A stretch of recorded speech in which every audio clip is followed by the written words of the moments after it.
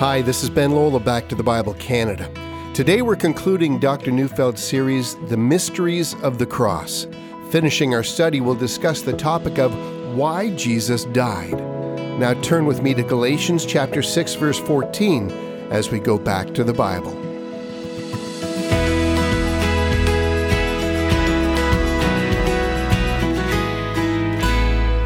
The cross of Jesus is the center of the faith of all true Christians, and it's also the center of how we live out our lives.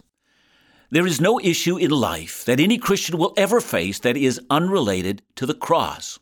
In the cross, we will not only find our forgiveness, but there we'll find our reason for living, the explanation for our own sufferings, the cure for all of our anxieties, and the reason and purpose for our lives. Our confidence in life comes in whether or not we have found confidence in the cross. In the cross, our guilt is forever removed, and we never go through life with a sense of remorse nor a nagging sense of what might have been. Indeed, all our hopes for the future are given shape and crafted by the sufferings of our Savior. Nothing is more crucial to life than the bleeding and dying of Him who is both Son of Man and Son of God. When we come together for worship, the two ordinances of the faith are about the cross. Baptism is the celebration of the beginning of our walk with Christ, and it's symbolized by our being buried with Christ in His death and rising with Him in resurrection. It's about the cross. The Lord's table, the celebration of our ongoing life in the faith, has two significant symbols: the broken body of our Savior on the cross and His shed blood. Whether it's the living out of our everyday life or the practice of worship, the cross takes center stage. Galatians 6:14, Paul writes, "Far be it from me to boast, except in the cross of our Lord Jesus Christ, by which the world has been crucified to me, and I to the world." You know, the cross is also our beacon, our lighthouse. It declares to us that which is true and that which is false. If you understand the cross, you will avoid the greatest errors or false teachings in this world. Every single false teaching is related to a denigration of the cross. Don't believe that Jesus is fully human and divine? Well, that's because you don't understand the cross. Struggling with works righteousness and the sense that you might have to do better or more in order to be accepted by God. Well, you haven't plumbed the mystery of the cross. Feeling that your life doesn't matter. That's because you're ignoring the cross. Angry with God, are you? You need to be at the cross. Unsure of how to be confident when facing eternity? Look at the cross. The greatest problems that we will ever have is that many of us have too deficient or too small a view of God. We've lost this sense of the might and the glory and the wisdom and the power and the magnificence of God. There is, in fact, no greater perspective or no greater vista whereby we might view the majesty of God than can be seen through the prism of the cross. As Paul says in Romans 3:25, the cross was to showcase God's righteousness. View the cross rightly, and you're going to be staggered at the majesty of the one true God. You know, in this short week, I've sought to reinforce the truth that there is no greater thing that we can do than to plumb the mysteries of the cross. But in one short week, all that can be done is simply to whet our appetite, to want to learn more, to enter more deeply into the mystery, to peel back further levels of meaning. But there are two more items that I feel we must yet discuss regarding the cross, and both of these have to do with frequent misunderstandings about the cross. The first is what happened to Jesus right after He died, and the second, for whom did Jesus die? Now, both of these items tend to be somewhat controversial, but we do well if we limit what we know about the cross to that which is revealed in the Bible. And so let's start with what happened when Jesus died. John 19, verse 30 records, when Jesus had received the sour wine, He said, "It is finished," and He bowed His head and gave up His spirit. But what then? We know that He rose from the dead 3 days later, but what happened during those 3 days? According to John 20, verse 17, when Mary encounters the risen Jesus, He says to her, "Do not cling to me, for I have not yet ascended to my Father.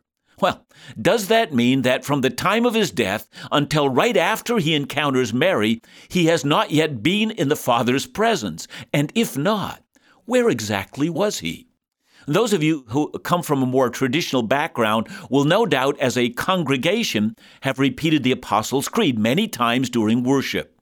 You remember that the part of the confession that deals with Jesus says, "I believe in Jesus Christ, his only Son, our Lord, who was conceived by the Holy Spirit, born of the Virgin Mary. He suffered under Pontius Pilate, was crucified, died, and was buried. He descended to hell. The third day he rose again from the dead." This confession has led a great many believers to wonder what Jesus would have been doing in hell. Since, as we have seen in our studies, the sufferings of Jesus ended on the cross. Why else would he say, "It is finished," if he had not fully paid for our sins there on the cross? It's simply a false teaching to say that he had to suffer in hell, for that would say that the cross was not sufficient to pay for our sins. But the cross is sufficient. Did Jesus really go to hell during those 3 days? Before I go any further, I must say that the Apostles' Creed is a bit of a difficult matter. There seems to be some evidence that the creed itself in some form is very early. One tradition states that after Pentecost, that the apostles themselves met and decided on a kind of a creed, that these would be the things that they would make sure that they would teach wherever they went. And so the creed is a brief summary of everything that they taught. Now, but even if that's true, we do know that the creed as we now have it took shape from about AD 200 to about 750, with a number of versions and revisions. It seems that the line in the creed, "descended into hell," was not included until quite late, appearing only after about AD 650.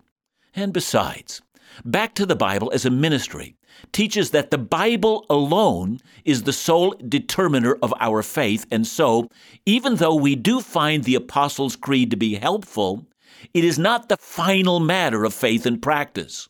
So, if Jesus descended into hell, well, we would have to find that in the Bible and not in the Creed. And so, what did happen during those 3 days?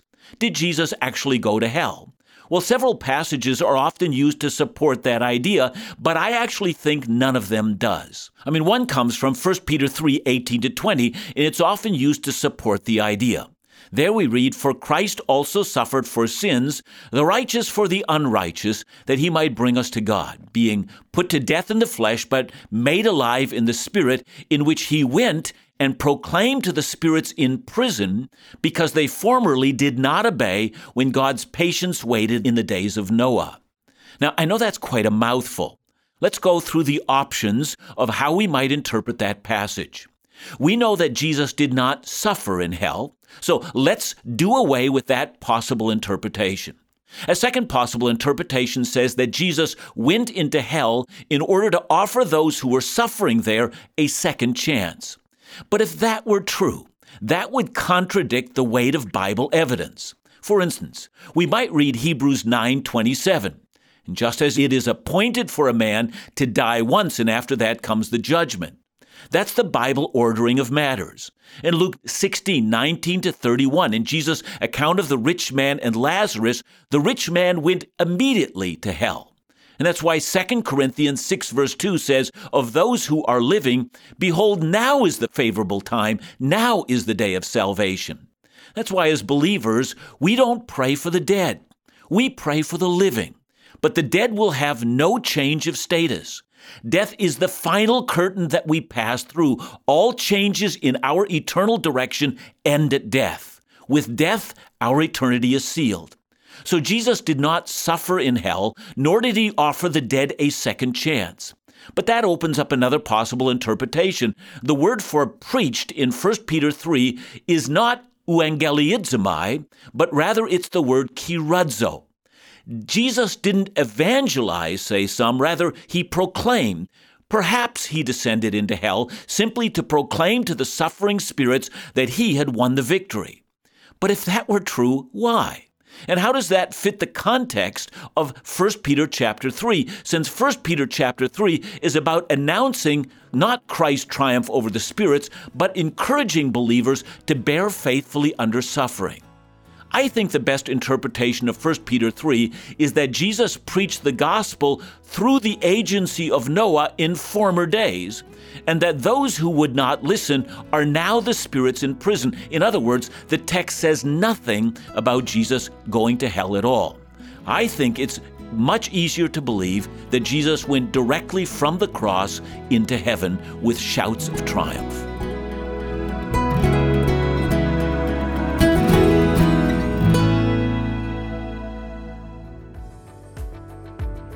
James wrote to say, "Today's message of Born Again is exactly the reason Back to the Bible Canada has become my go-to resource for biblical teaching.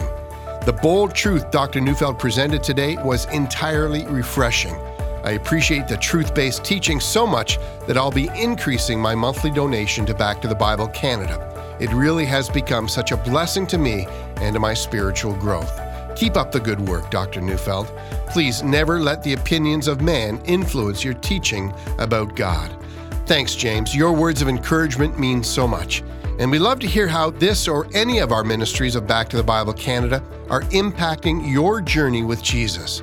And if you're considering offering a gift or becoming a monthly partner like James, call us at 1-800-663-2425 or visit backtothebible.ca. or send us a note at info@backtothebible.ca.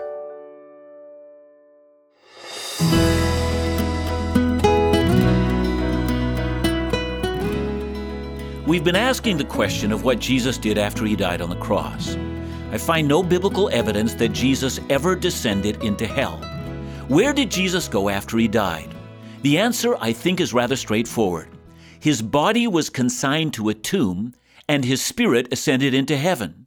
But why then does he appear to Mary and tell her not to cling to him because he has not yet ascended to his Father?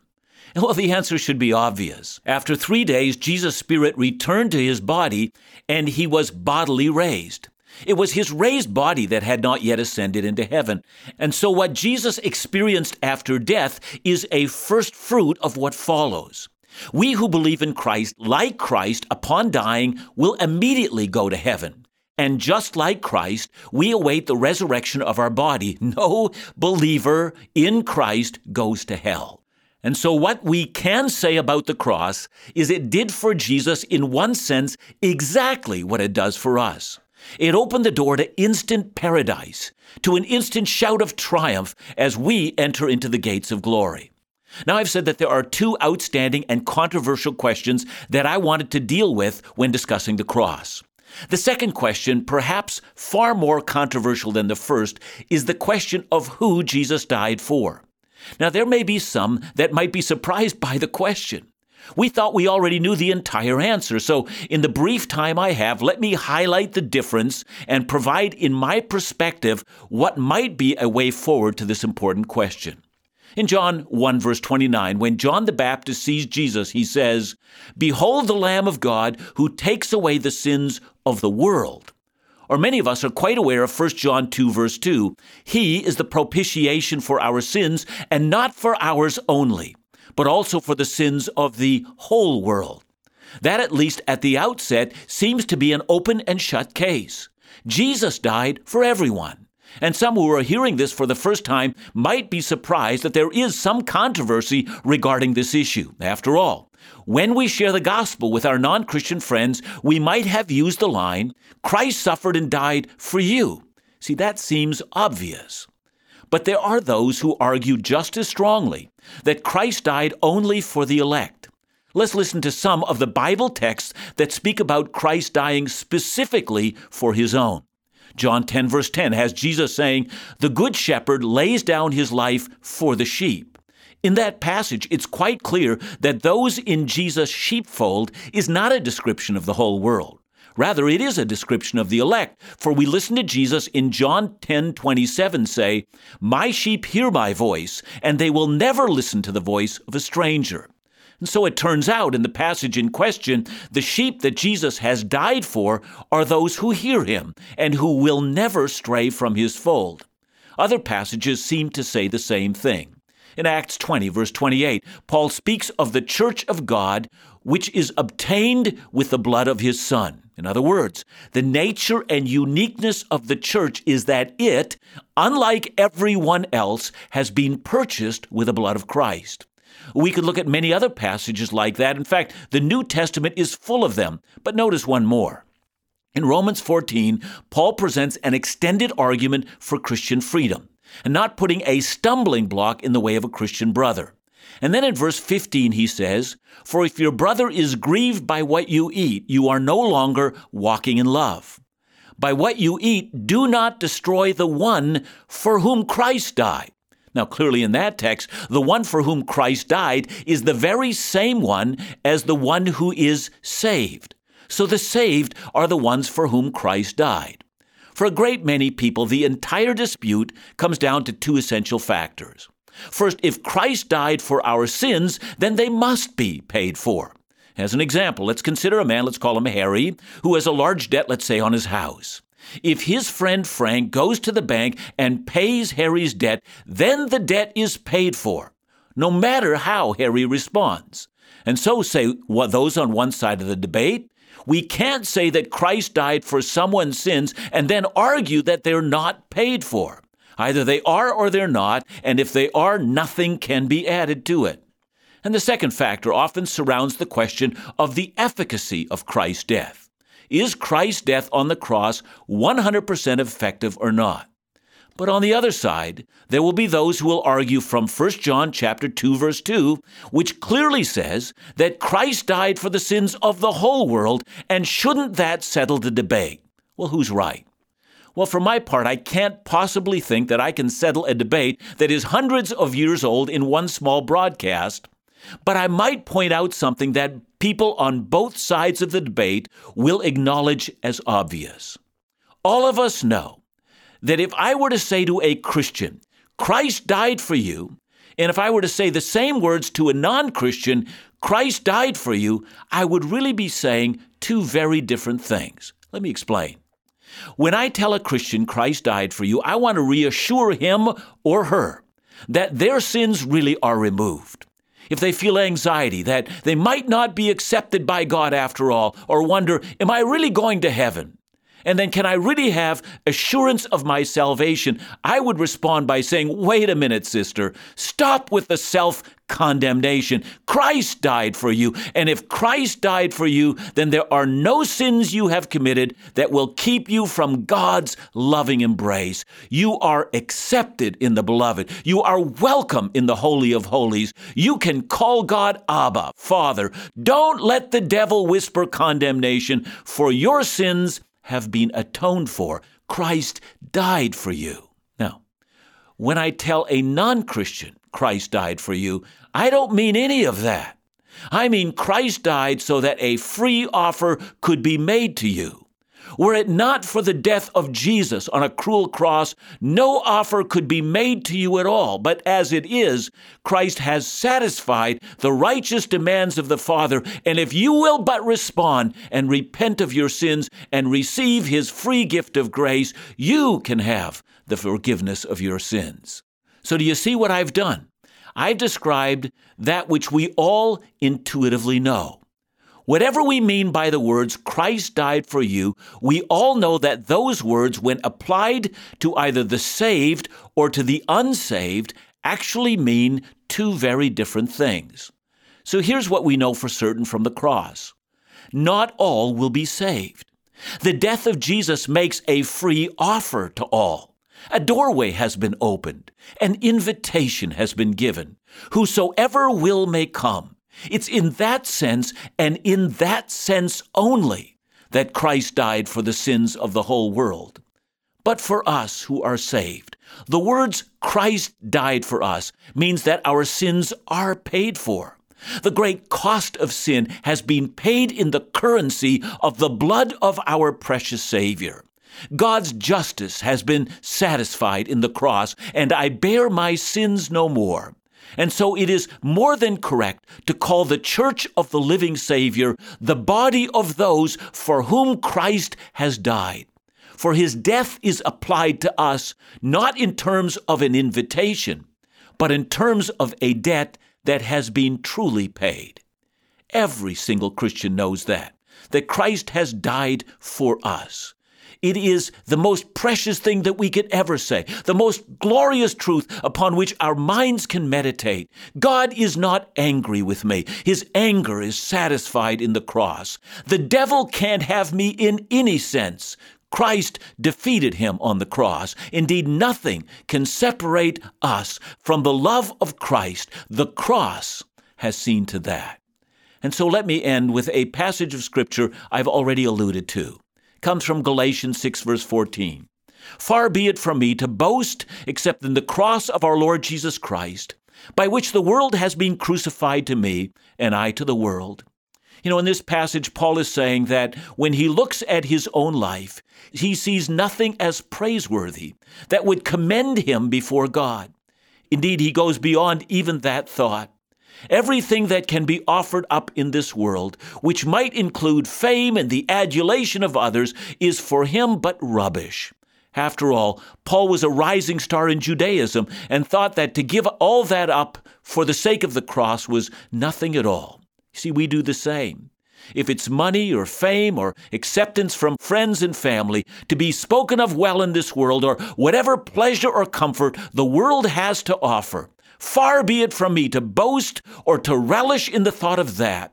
The only thing I relish in, the only thing that captivates my imagination and inspires and propels me forward is but one thing, the cross on which my Savior has died. Indeed, the whole world with its riches have been crucified to me, and I to it. To him be the glory. Our Heavenly Father, I want to pray very specifically for those who are hearing me at this moment who have not yet committed their hearts to Christ as Savior and Lord. May they hear this word. Were it not for the death of Jesus, no such offer would ever have been made to me. I would have been dead to the things of God forever. Heavenly Father, I pray for anyone hearing me that they might respond and say, God in loving kindness sent his only Son so that I might come to him. And so, Lord, even now, take my life. I confess my sins. I surrender my life into your loving hands. I would be your child. I would trust in your cross till the day that I die and be with you. Amen. Thanks so much, John, and thanks for this wonderful message of the mysteries of the cross. Remember to join us again next week right here on Back to the Bible Canada, leading you forward in your walk with Jesus every day.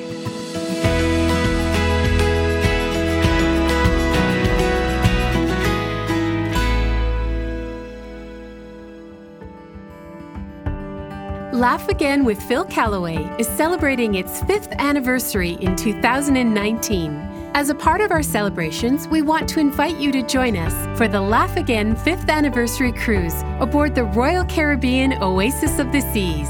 From February 3rd to 10th, join Phil Callaway and friends in the Western Caribbean for a week of laughter, fellowship, and spiritual refreshment like only Phil can offer. Enjoy music and worship with award-winning musical guest Rika Seward, and begin the morning with devotions from In Doubt ministry leader Isaac Dagno. Is it time for a family vacation, a getaway with friends, or a much-needed break to a sunny destination? We'd love for you to consider taking your next vacation with Laugh Again and Phil Callaway for the trip of a lifetime. For more information, call us today at 1-800-663-2425 or check out laughagain.ca. Laugh Again, truth bringing laughter to life.